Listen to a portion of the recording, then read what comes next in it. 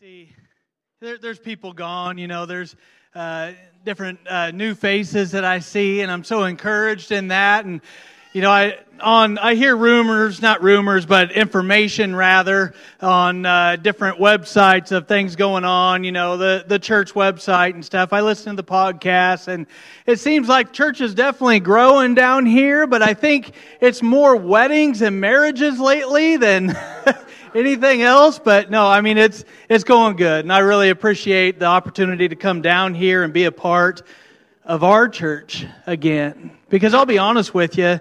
3.5 years ago, 4 years ago, almost in August, we left here to go up and pastor in Centerville, Iowa. And there was a huge part of me that I felt like was just being removed. And Lord, you're going to have to do something in me up there because this is my home. And we were only here like 3.5 years. But this church has had such an impact, not only on my family's life and my life, but on our ministry. And I wouldn't be who I am today without you, without this church. And so I think you need to give yourselves a hand because I was a piece of work when I got down here. Amen. Amen. We have definitely been on a journey, and as my wife says, it's been an adventure, but I've been a part of some pretty horrific adventures in my life, and most of them was truck problems and everything else coming down to be a part of a men's fishing trip or something, and my truck catches on fire on the way back to Centerville 3 times because the transmission was leaking, and there's just all kinds of different adventures, but luckily, so far, this has been an awesome adventure. So coming down here to be with you again, and so I thought I would be nervous. I thought I would step behind this pulpit and just be shaking in my boots. But this is family, and I appreciate each and every one of you. Amen. I wanted to talk to you just for a little bit about what's going on in Centerville, because honestly, I look at it as an extension of the Salem Church. Now, that being said, my father-in-law pastored for 20 years and left a legacy behind up there in Centerville, Iowa. And when I got the phone call that he was going to resign the church, and he asked me to come up and take over and minister and pastor the church in Centerville, something checked in my spirit that God was saying, this is what I've been telling you. This is what I prepared you for. And we went through 3.5 years of growth and development while we were down here. And if you remember back when we first got here, we weren't involved in anything. We sat on a pew. I didn't want nothing to do with anything. And, we were growing. And Brother Gene sat us down and counseled and talked with us. And we decided that, there's a difference between being mentored and developing into what God wants you to be in the kingdom. Amen. So we were down here, and he said, it's up to you. This is your time to develop. This is your time to sink or swim. God wants to use you in the kingdom. This is your opportunity. And so I was on the edge of my seat every time that man preached. And I'll be honest with you, a lot of the revelations that I got in ministry came through the mouth of Brother Kyle. Amen. So there is many voices in this church that has helped us grow and ministered to me especially. And so that's why I wholeheartedly say I wouldn't be here today without you. Yes, Jesus loved me, Brother Kyle, but where would I be without Him? Where would I be without the love of this church? I talk to people that have visited here, and they say, there's not many churches that'll love you like that church. And so that's a blessing. That's awesome to be said of this congregation. So, how many is interested in what's going on in Centerville? I've preached here before. We've ministered down here, and there's been a lot that has transpired. And so I had some pictures that I downloaded. Sister Cheyenne, I don't know if we can pull those up. This first picture, let me stand off to the side, but this first picture is small, but no, I understand. We have started a building program. We have started an adventure in Centerville. And so we had a building committee. The Lord, helped us develop the church plans, and we had a smaller church, 40 feet wide, 60 feet long, that my father-in-law and the church congregation at the time purchased. Was an old shirt factory, like 1995. They transformed that into a church facility, and that was a lot of work in itself. And so, since then, since we came back, we have remodeled some of the downstairs. The upstairs was pretty good, but we got to the point where we had every chair filled in that church. They were averaging about 55 saints on a given Sunday or anything. And so when we got there, I had 96 chairs set out, and there were some services we had 114 people in there. I mean, God was moving when we got there, and people were expecting a great work of God. Now, that being said, there was no parking lot. There was no other place for them to sit. They were parking down the street and walking 2 blocks to get to the sanctuary. And so we started out in different phases. We started out by building a big parking lot. You can't really see it in this picture, but a big parking lot out back. It was all grass. And some of you have been up there to minister, but we have now expanded the whole parking lot all the way out to the road. The youth group was a little disappointed because they used to play kickball out there. But you know what? We're about the Lord's work, and we need places to park, right? They can go to the park. So we ended up making a big parking lot, and I really felt in my spirit that I wanted to challenge the church and see where their vision was.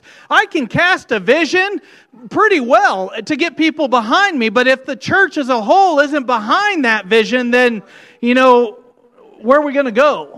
Right? I can trust in the Lord all day long, but the Bible says that the blessings will come through the bosoms of men. And so I believe He can put a coin in a fish's mouth for me, but I wanted the church behind me, amen? Because without a vision, the people perish. And so we started out paying off the parking lot, and we set out a goal of 1 year's time. We were paying off $15,000. Now, I was directly involved and a part of this building process for the gymnasium, and I believe that was my training period there, that God was preparing me to go through another building project. So we ended up paying off the parking lot in 8 months, and I mean that was a huge feat for our congregation, and I am so proud that people stepped up and did that. It was awesome. So we got done with that phase. I said, as soon as we pay off that parking lot, we'll go forward with a building addition. And I'm expecting a year down the road, maybe some late pledges will come in and we'll get it paid off in a year and a half. I won't have to worry about it right away. 8 months' time, it was done, and they're like, let's go. You said it. Let's get moving. So we ended up, I drew it up and got some quotes, and what we're doing is expanding the sanctuary 40 feet. It's already 40 feet wide, but now we're expanding it 40 feet further, and right now we've got a big wall like this right here at the front of the sanctuary with 40 feet on the other side. So I'm going to take that wall out when it gets closer. We're going to get all the drywall done in there and everything so it doesn't disrupt the services too much. But down below, we have a 2-story building with a walkout basement. It's kind of on a hill. And down below, we have a 40 by 40 fellowship hall, because that was one of the biggest complaints. There's no place to put tables. There's no place to fellowship, right? We're Pentecostal, amen? I mean, we like to fellowship around a whole lot of food. So we ended up putting in a big fellowship hall, and late in the game, we found out that we needed a lot more classroom space. We're growing in numbers. We need a lot more classroom space. That's every church's building program. We need more classroom space. So we ended up, we're adding on 18 feet out to the west and 70 feet long, so we can add in some bathrooms and a couple more classrooms and a big storage room for the fellowship hall. Can you go to the next picture, Sister Cheyenne? So this is the backside now, kind of right where we're at. I just got a phone call today. They're getting ready to pour the concrete on the backside. But we've got an area that's covered on the backside. We've got a big parking lot now. And so this is the church edition. And so God's really blessing us there. We, financed it, no problem. The church integrity in that community was solid. So everybody's behind us. But the blessings came truly that stick out in my mind was we've been sacrificing for 3.5 years doing a food program in our community. And so the food program, don't give away the farm yet. So the food program is the APC Food Pantry is what they call it. And a lot of people associated that with Appanoose County. And we were praying for years. And we had our food pantry right off the square, which is about 2 miles from where the church is. And so there wasn't a lot of association with the church. And so we would operate the food pantry. We rented the space. And I prayed early on, Lord, don't let this be a financial hindrance, on our church. We're trying to grow. We're trying to, we were debt free, but we wanted to go into this building program. And so I didn't want it to be a real financial burden on the church. For 3.5 years, the community has supported every rent payment, every amount of electricity we used through grants, through donations. We haven't had to spend a dime on it, but we had to sacrifice to do the Lord's work. Amen? So we were a part of that, and we were contacted by Walmart, actually. They had a need. One of their core programs in our community was to donate food like 3 days before expiration. Either they'll freeze it, or if it's perishable, then they'll donate it 3 days before the expiration so we can distribute it every Friday. And so we signed up with that. They donated like 10 chest freezers right off the bat because they donate meat, they donate milk and yogurts and vegetables and everything. I mean, we're talking so much food. It's about 140,000 pounds of food a year that they donate to our food pantry. And that's something that is a God thing, because everybody that I talk to is like, how do you get involved in something like that? Well, actually, they approached us. They said, hey, you got a good church. You got good people in your church that are willing to work. Would you open a food pantry for us? Walmart came to us and did that. So we did. And for 3.5 years, we've been sacrificing. We've been laboring at the food pantry. And we've been praying, Lord, help us connect the community to our church. Help us connect through this food program. Help us get these people in our doors. What are we going to do? We've been putting flyers in the boxes. We've been telling them, come to church. We've put up a prayer box, to take prayer needs. We pray for people right in the line as they're standing there. And generally, about every year, we average it out. There's over 1,000 different families that make their way through that food pantry every year. Now, they're able to come back every 4 weeks. So once a month, they're there, and we give them about 2 weeks' worth of food. And so it's such a blessing to them. And so I was praying about this, and I'm eating up all my time because I got a message tonight too, but this is good stuff because when God is involved in something, you can't limit that. And what you think is possible, God's got another level that He wants to bless you with. Amen? And so, amen. Amen. So we set out, we started praying, we started fasting. Lord, help us connect this community to our church. We already have ads in the paper or they would run stories, about our church being involved, but it wasn't enough because most people didn't connect the dots.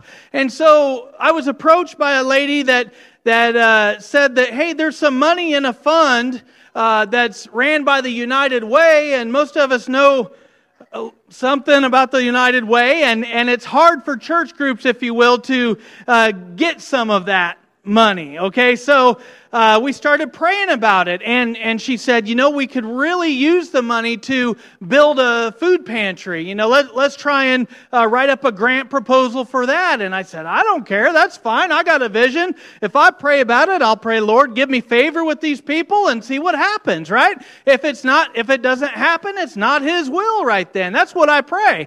And so if you can go to the next slide here, we've got a brand new food pantry facility right on our property. Now, the last picture you saw was right here. There's an alley that comes down between the two. This is on our property right now. We got a $100,000 check from United Way, no strings attached. We're trusting you to build a food pantry. That's a God thing. That's a God thing. And so this facility is 50 feet by 60 feet. It's a pole barn facility. It's all concrete on the inside. Go to the next slide. And this is from the road. And so we're going to get a big old sign put up there on the side of the building that says, Apostolic Pentecostal Church Food Pantry. So everybody that drives by can see who's running this. Amen? Amen. So this is a God building. This is God's money, and we're putting it to work in our community. Amen. So that's kind of a little bit about what's going on. Now, during the last 3.5 years, we've seen God's blessings through this food pantry.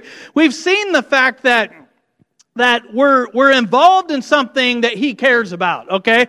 Because when we had a need, I was using my own truck, pulling a trailer, and I've got a couple faithful gentlemen at the church that are involved in running this food pantry. But for the first year, I was the one laboring alongside of them and going and picking up food 3 times a week and using my van, using my truck and pulling a trailer. And we got a trailer donated by the Appanoose County Community Fund. $5,000. Got a nice tandem axle brand new trailer. That was God saying, here, I believe in what you're doing. You start out small before He just gives you the whole farm. Amen. And so we were driving the trailer and we were picking up food and we were laboring. And so we got to the point where, man, Lord, it'd be really nice if we had a nice box truck to just back up to the dock and load this stuff up. So I applied for a grant at Walmart Foundation. They gave us $34,000 to buy a brand new box truck with a Tommy liftgate on the back of it to pick up food. So it's completely wrapped. It's got the church logos and the food pantry logos. And God says, I'm not done yet. He says, I want you to build a building. I said, okay, Lord, I'll fill out another grant. And sure enough, He says, here's $100,000. Build you a building. I can't imagine what He's going to do next. Amen? Amen. God is good. God is good. Amen. Amen. So, that being said, I came down here thinking about a different message totally, but I think about our experiences up there, and God kept laying this message on my heart, a different one. So today I started digging in a little bit, and okay, God, what do you want for this Salem church? What do you want me to speak about tonight? And we go through all of these blessings. We go through what God has done for us, right? And there's obstacles along the way, but the prize is what you need to focus on. Amen? Amen. So I want to preach to you tonight that there was 2 that saw the grapes. Amen. Amen. Would you stand with me tonight? One time we're going to read out of the Word in Genesis chapter 15, verses 13 and 14. And then we're going to pray and we're going to see what the Lord has for us tonight. Amen. Amen. Amen. Genesis chapter 15. Starting in verse 13, it reads like this. It says, And He said unto Abram, Know of a surety that thy seed shall be a stranger in a land that is not theirs, and shall serve them. And they shall afflict them 400 years. And also that nation whom they shall serve will I judge, and afterward shall they come out with great substance. Everybody say great substance. Amen. Let's pray together. Lord Jesus, we love you right now.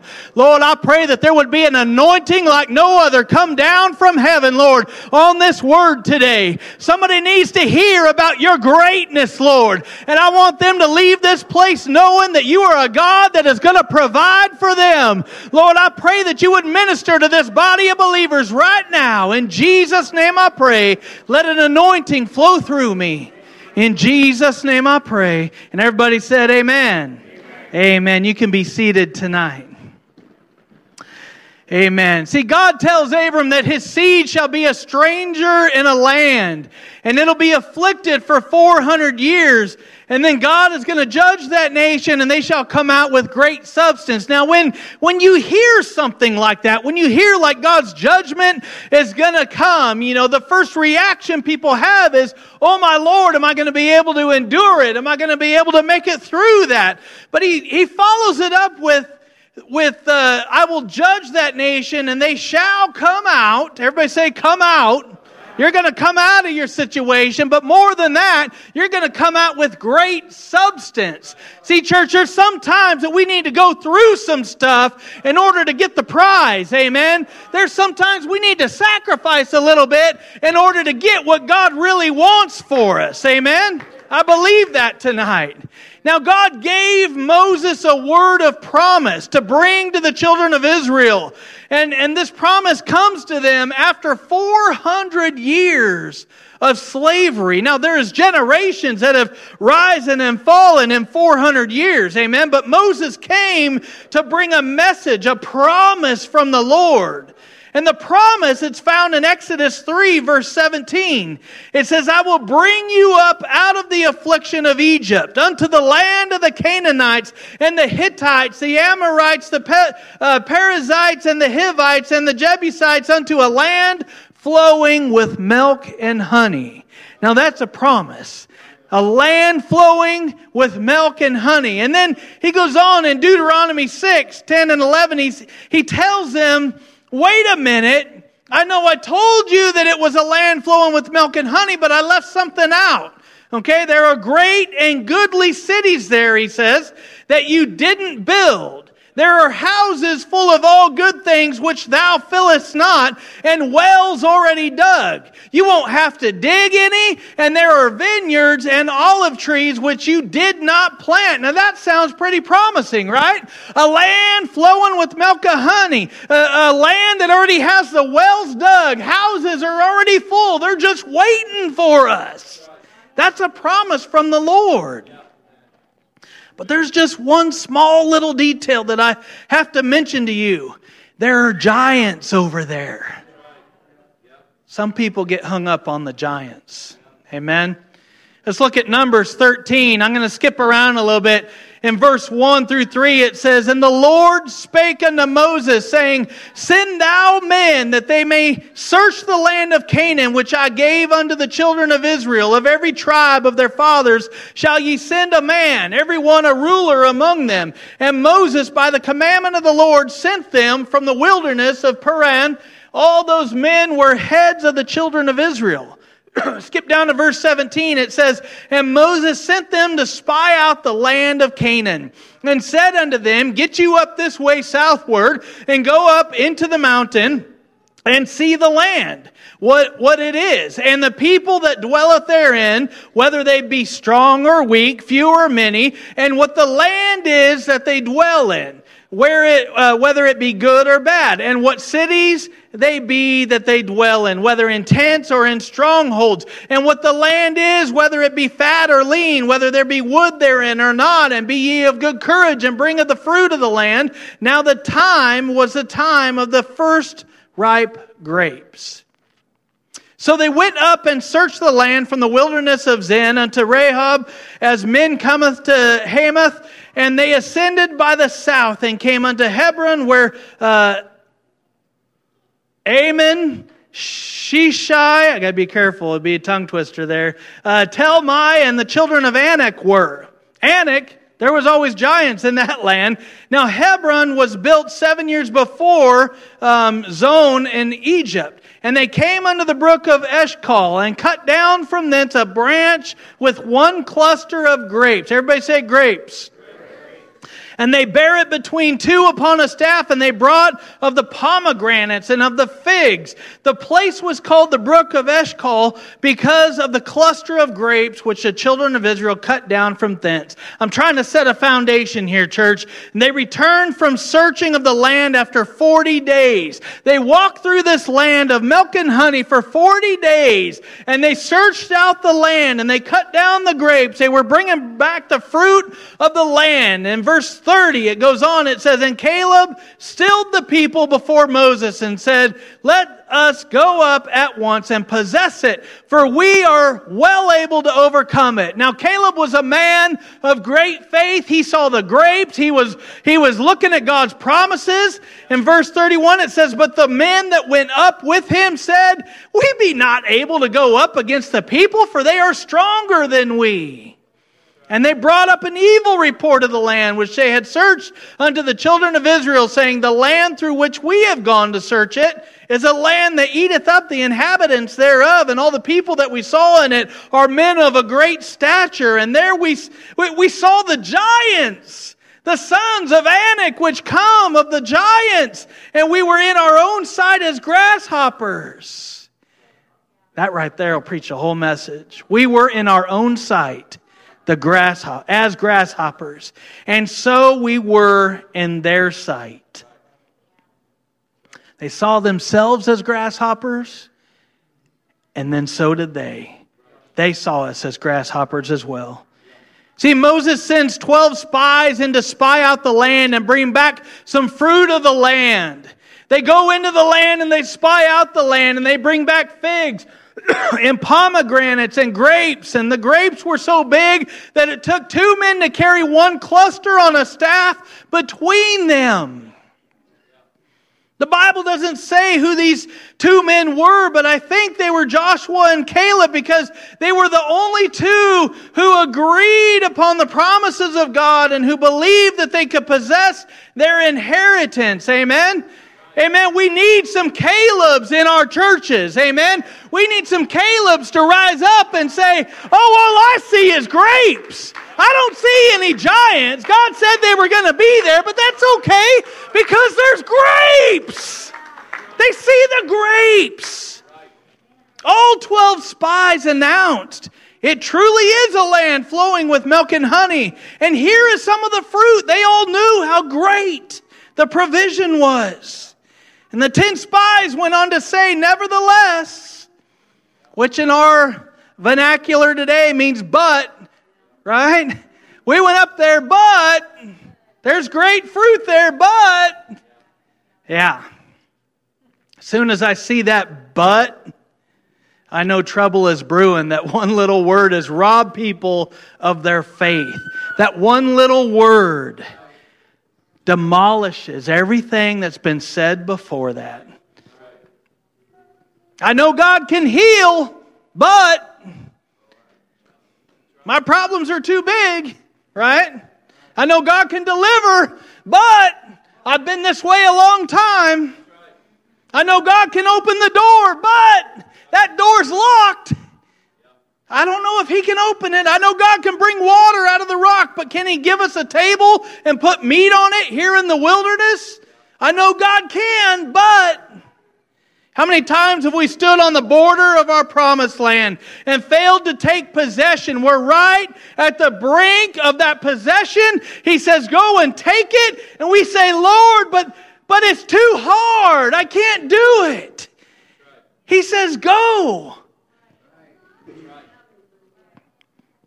Every time you add that word to the promises of God, you limit God and disqualify yourself from His promise and from His provision.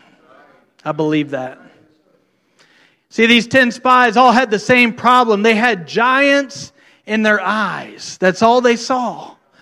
They went over there, they said, oh, the land truly is flowing with milk and honey, but there's giants in the land. And at some point in your life, as a believer, you have to make up your mind what you want in life. You either want the giants or you want the grapes. What are you going to focus on, church? See, grapes are the promises of God, the blessings, the provisions of God, the food pantry, the new sanctuary. Lord, I want that. You know, and I believe that's going to happen, Lord. You've given it to our church, but now we need to possess it. Or are we going to see the giants that sit up there at the courthouse and say, I don't want that in my community. I'm going to make it difficult for you. I'm sorry, church, I serve a great God. And He's all about the promises and not about the problems. See, the giants are the enemies and the adversaries to the promises and the provisions of God. Giants are employed by the devil to resist you. They're there to frustrate you and steal the promises of God for your life. There's all kinds of giants. There's all kinds of giants. There's fear. There's depression. There's insecurity, inferiority, sickness, debt, worry, anxiety, stress, family problems, there's marriage problems. These are stealing our promises that God has already given us. He says, possess the land. It's there already. The houses are already stocked. The cabinets are full. Go and take what I've given you. But we say, God, there's giants over there. I can't do it. He didn't say, go in there and see if you can do it. He said, I've already given it. See, in life, you're either going to have giants or grapes, but you can't have both. That means either the giants are going to occupy your thoughts, they're going to capture your attention and decide your actions and control your life, or the grapes will. What would our life be like if we looked at something and said, $100,000 grant for a food pantry, there's no way they're going to give it to us. They don't even like the church. They don't even like giving money, let alone giving it to us to feed people. What would it have been like? I probably wouldn't have got it, right? Because I was focusing on the giants. No, my God said, go fill that thing out. I want to bless your church. You've been faithful with little. I want to give you much. Amen? So I filled it out. I prayed over it. I said, Lord, give us favor with these people. Blind them if you got to. We want the provisions that you've promised us. And I send it in. They have a little meeting, 5 or 6 of them sitting around a table. I get a phone call at 7 o'clock at night. They said, hey, we've approved your grant. We'll give you the money. But first and foremost, when I was in the meeting, I forgot to mention this. They said, well, we want you to separate from the church, this food pantry. We want it to be under an LLC. We want you to separate the liability from the church so that it's its own entity, because we don't want it to be a part of the church forever. You know, we want it to be able to be passed on and somebody else come in and occupy it and stuff. And I sat there and thought about it. I said, well, God, that doesn't sound right. That doesn't sound like you're just giving it to us. It sounds like Satan's wanting to keep control over it. Amen? And so I prayed about it, like quickly under my breath. I said, gentlemen, I don't think that's going to work. I said, the way the food pantry operates under the umbrella of the church, and that not only means that we're praying for this food pantry, but we have the insurance covered it. It's tax-free on our land. There is a lot of blessings associated with being under the umbrella of the church. I said, so I'm not going to do this if there's going to be strings attached. And they said, well, you know, we understand where you're coming from. Let us meet about it. And 7 o'clock that night, I got that call, and they said, we agree. Here's your money. No strings attached. See, when God is in it, if we can focus on the giants, we're not going to get anything out of it. But if we see the grapes and we see the figs and the pomegranates, God's saying, here, take them. You're going to need a couple people because they're huge.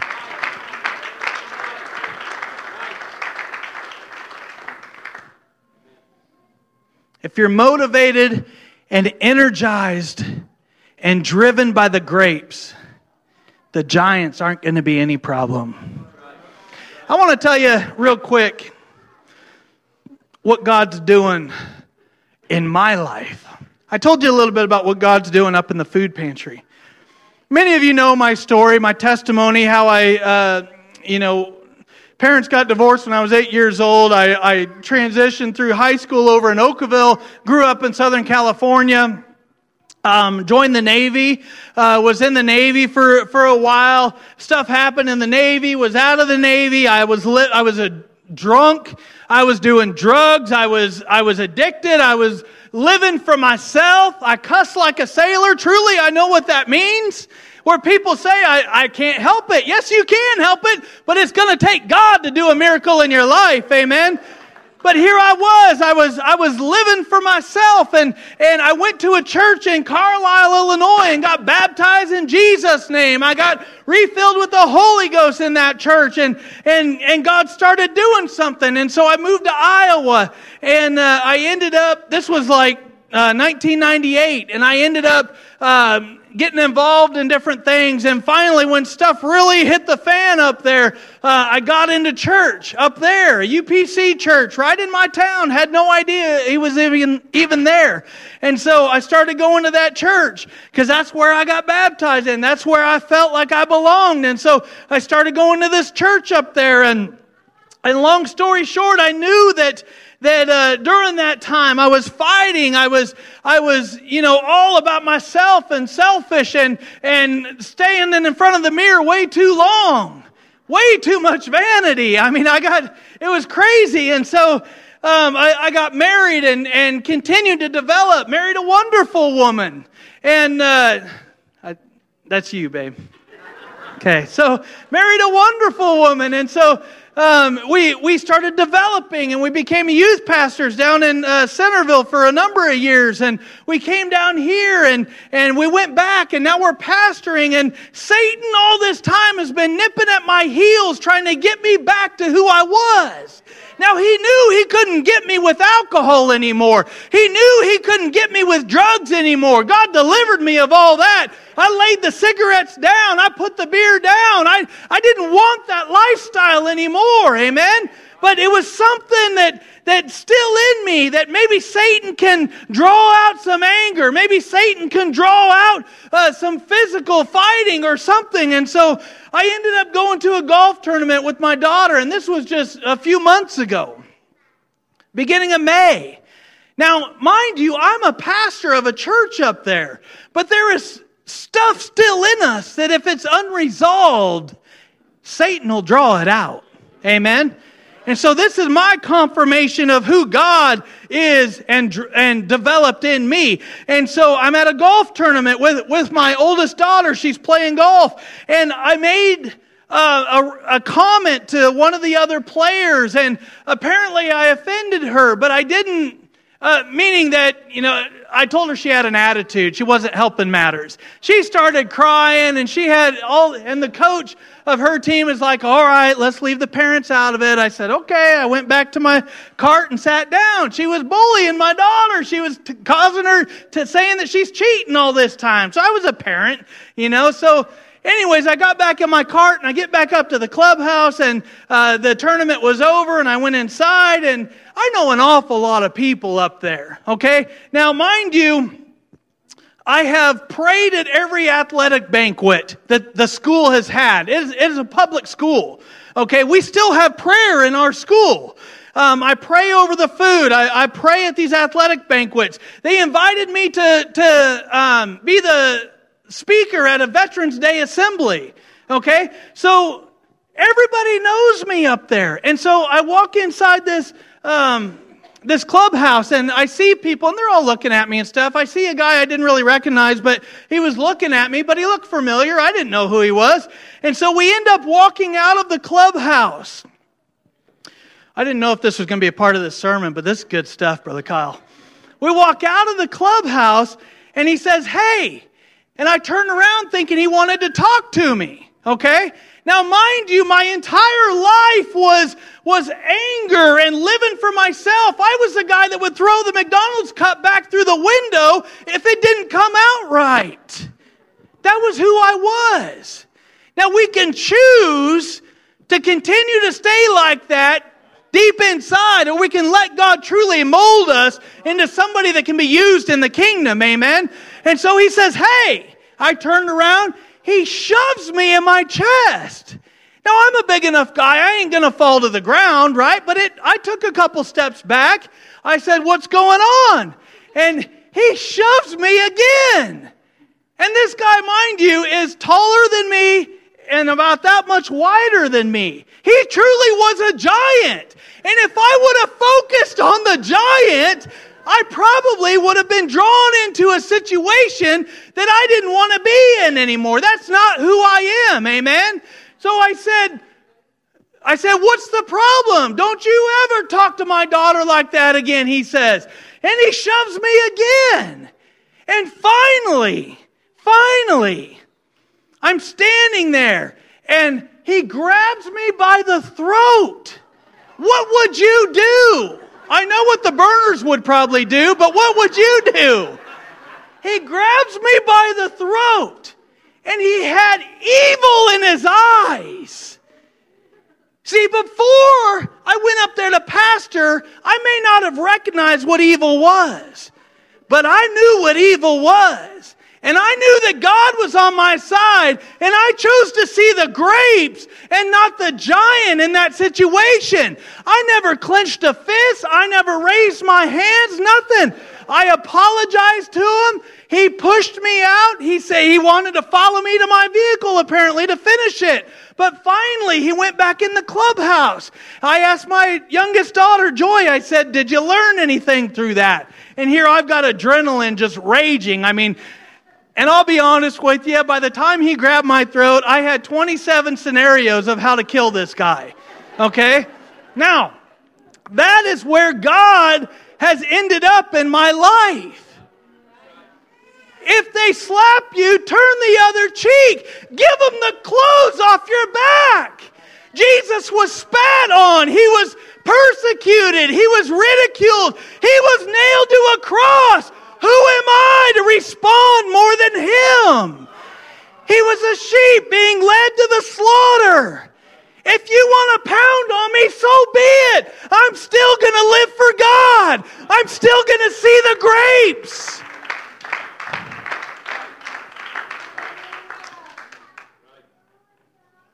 So I press charges on him. And I don't know what's going to come out of it yet, but I do have a nice little paper on my counter that says no contact order. So I found out that this guy is the president and owner of a major $20 million company in the next town over. Right, and I just pray for God's provision, Lord. You know, anything you want to bring through this, I'm okay with that. We're trying to pay off a church, Lord. No, but in all honesty, I want God's will to be done. I did my part, and I left it in God's hands. But, the interesting thing was, and we're getting way off track. I got 15 minutes. That's good stuff. He grabbed my throat. He grabbed my hand. I grabbed his arm, and I pulled it down gently. I said, "Sir, I'm a pastor." I said, "You don't have to do this." And he says, "I don't care who you are," with a whole bunch of cuss words in there. And at that point, I knew, man, God's going to get you. So I don't know, like I said, what's going to come out of it. But I knew that I was at a place where I was still in God's favor. And so, mind you, I never got touched. Besides that, I never got pounded on or nothing. It was a great evening after that. We spent hours, fellowshipping in the police station. It was great. Filling out reports, It was great. Real bonding moment for our family. It was an adventure, sweetheart. An adventure. She loves adventures with me. So, if you're motivated and energized and driven by the grapes, the giants won't be any problem. Amen? Amen. If we can see the good that God has promised His people, and we receive that goodness, we receive those promises, not focusing on the obstacles, not focusing on what Satan's trying to trip us up with, if we can see the provisions that God is bringing our way, amen, that is where our motivation needs to be. That is when the giants aren't going to mean anything to us. Satan's going to try, but he doesn't have to succeed. If you're controlled and manipulated and dominated by the giants, then you'll never taste the grapes. I went up to Centerville and I wanted to taste some grapes. I wanted God's hand on our church. I wanted God's hand on that food pantry. We prayed, we fasted, and God said, "This is what I'm going to do." And that's the only thing I wanted to focus on. When you're motivated and energized and driven by the grapes, you're going to scare some people. You're going to scare others around you. Because in a normal reaction, a normal situation, everybody, even from the school that I have prayed at and stuff, even from that school, they're like, "Why didn't you react? Why didn't you pound on him? We know you were in the Navy. We know you were like that." Yes, but I'm not like that anymore. Right? The Bible says we're surrounded by a great cloud of witnesses. If we're saying, I want to be like Jesus, why can't we act like Jesus? Why do we have to stumble and fall and be in the world for a moment? No, it's not right. Live your life to please Jesus. Quit looking at the giants. They're not there and they can't attack you. Focus on the grapes.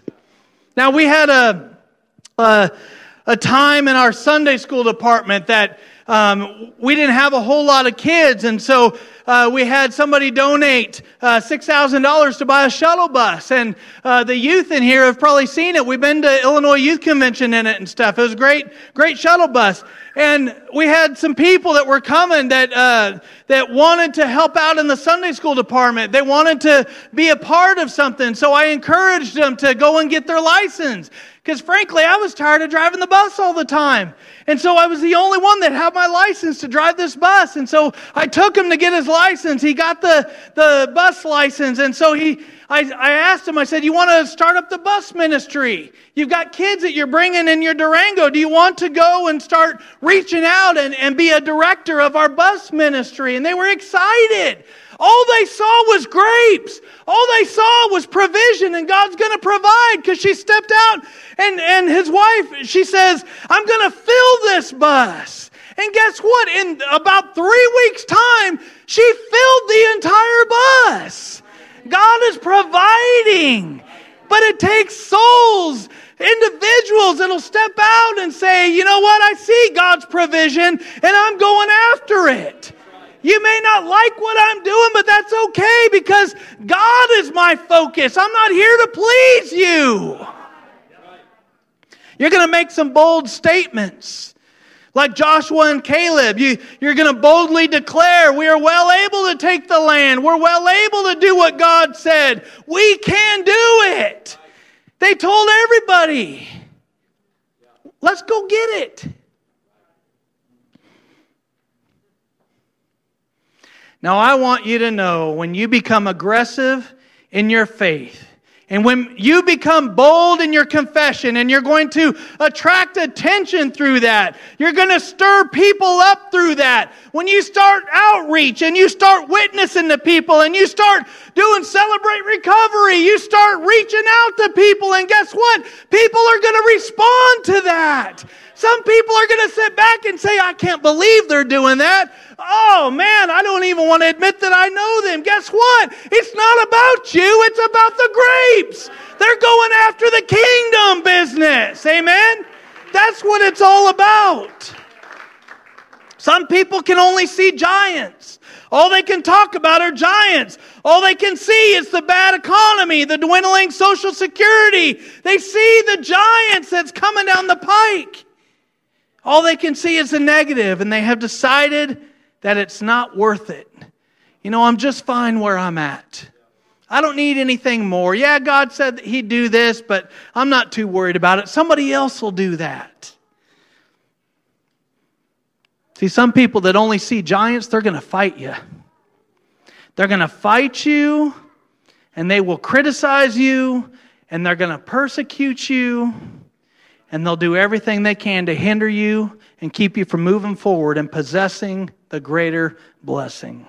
See, the truth is, and this describes many in churches, they've been captured by the giants. They're held hostage by the giants. They're in a giant prison, if you will. They're being held prisoner by a giant mentality. And these are the ones who are going to resist you and resent you for breaking out of the giant prison. If you tell them, I'm no longer like that. I only want to do the kingdom things. I want to do what's important in the church. And you're going to get ridiculed, and people that only see giants are going to put you down. They're going to criticize you and do everything they can to discourage your faith.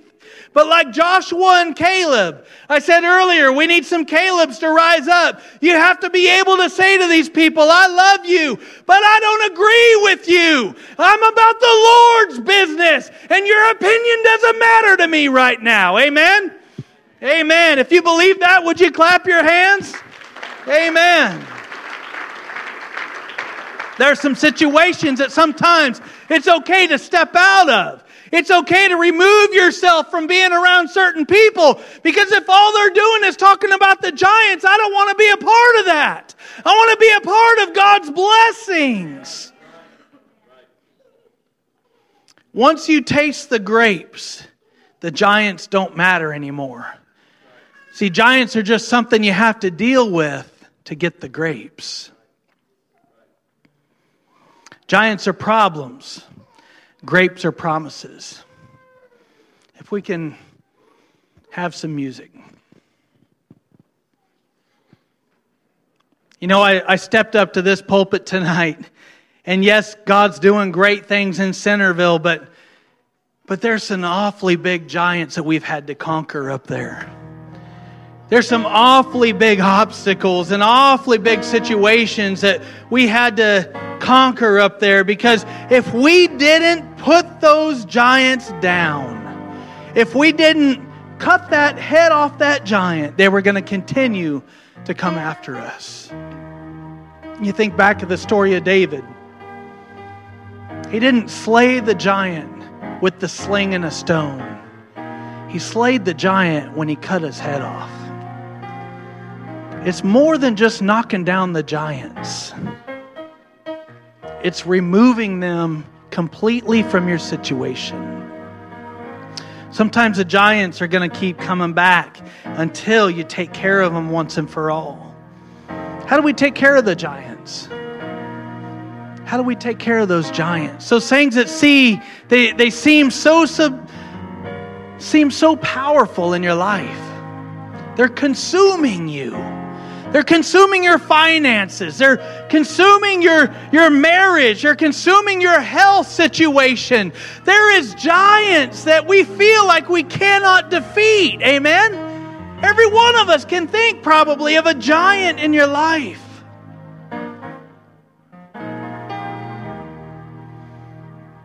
I don't want to be that way.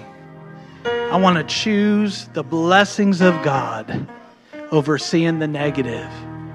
If I am walking around and my health is degrading, I don't want to be somebody that tells everybody how bad my health is. I want to be somebody that says God is good and I still got breath in my lungs to worship Him. Amen? Amen. If I've got $3 in the bank and I've got a mortgage due, I'm not going to go around telling everybody about my problems. That's a giant that will consume you. It takes your focus off what God wants to do for you. And I'm telling you, if you put your focus on the blessings and provisions of God, and you have that little bit of faith, and you reach out and you say, God, I know you're a provider, and you've said that you want to provide for me, and you reach towards God instead of focusing on your problems, God will make a way. I believe that. God wants us to have favor in this world, and more than that, He wants us to have authority in the land that He's given us. Authority over every problem. Authority over every giant that comes our way. Amen? I told you giants was just employees of Satan that are there just to stir you up, just to cause some problems in your life. Amen? If we can rise to our feet and be the people of God and say, you know what? I'm standing for the King of Kings and the Lord of Lords. Satan, you get out of here, because you're not a giant in my life. Amen? I believe that God will give us favor and authority over everything He has for us in our lives. When you close your eyes at night, I want you to see grapes. How many of us fall asleep at night and all we see is our problems? All we see is our giants. All we see is our addictions. All we see is the way we interact with people at Walmart. Come on! I'm talking about I want to see myself a child of the King when I lay my head on that pillow.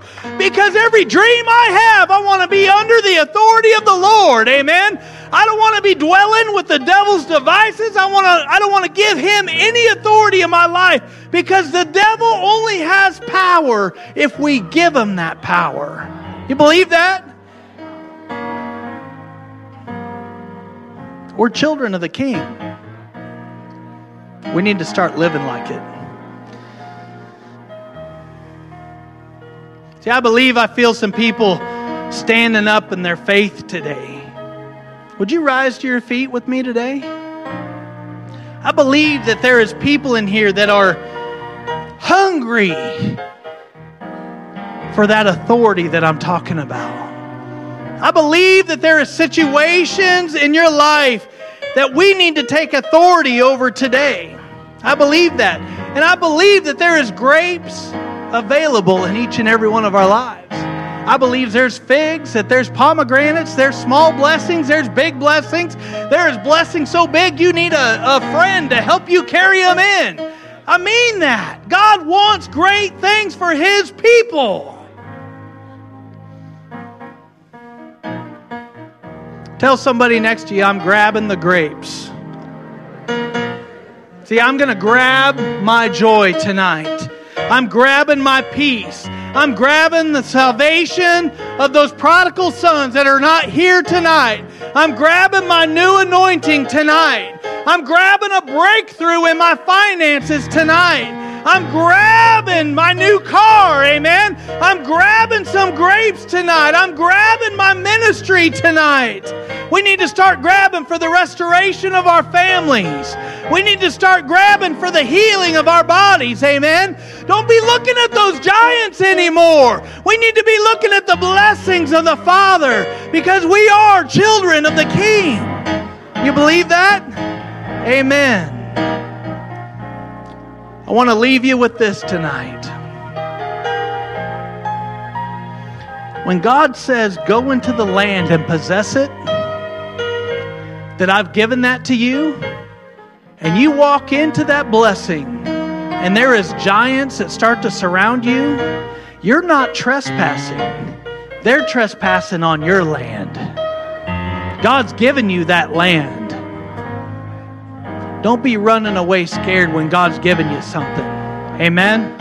Amen. You're not stealing the grapes. They belong to you. You're not stealing these things. God has given them to you. Jesus paid for them with His blood. And the devil knows that the grapes belong to you. They're on your property. But the devil isn't going to give up without a fight. Can we just stretch our hands to the Lord tonight?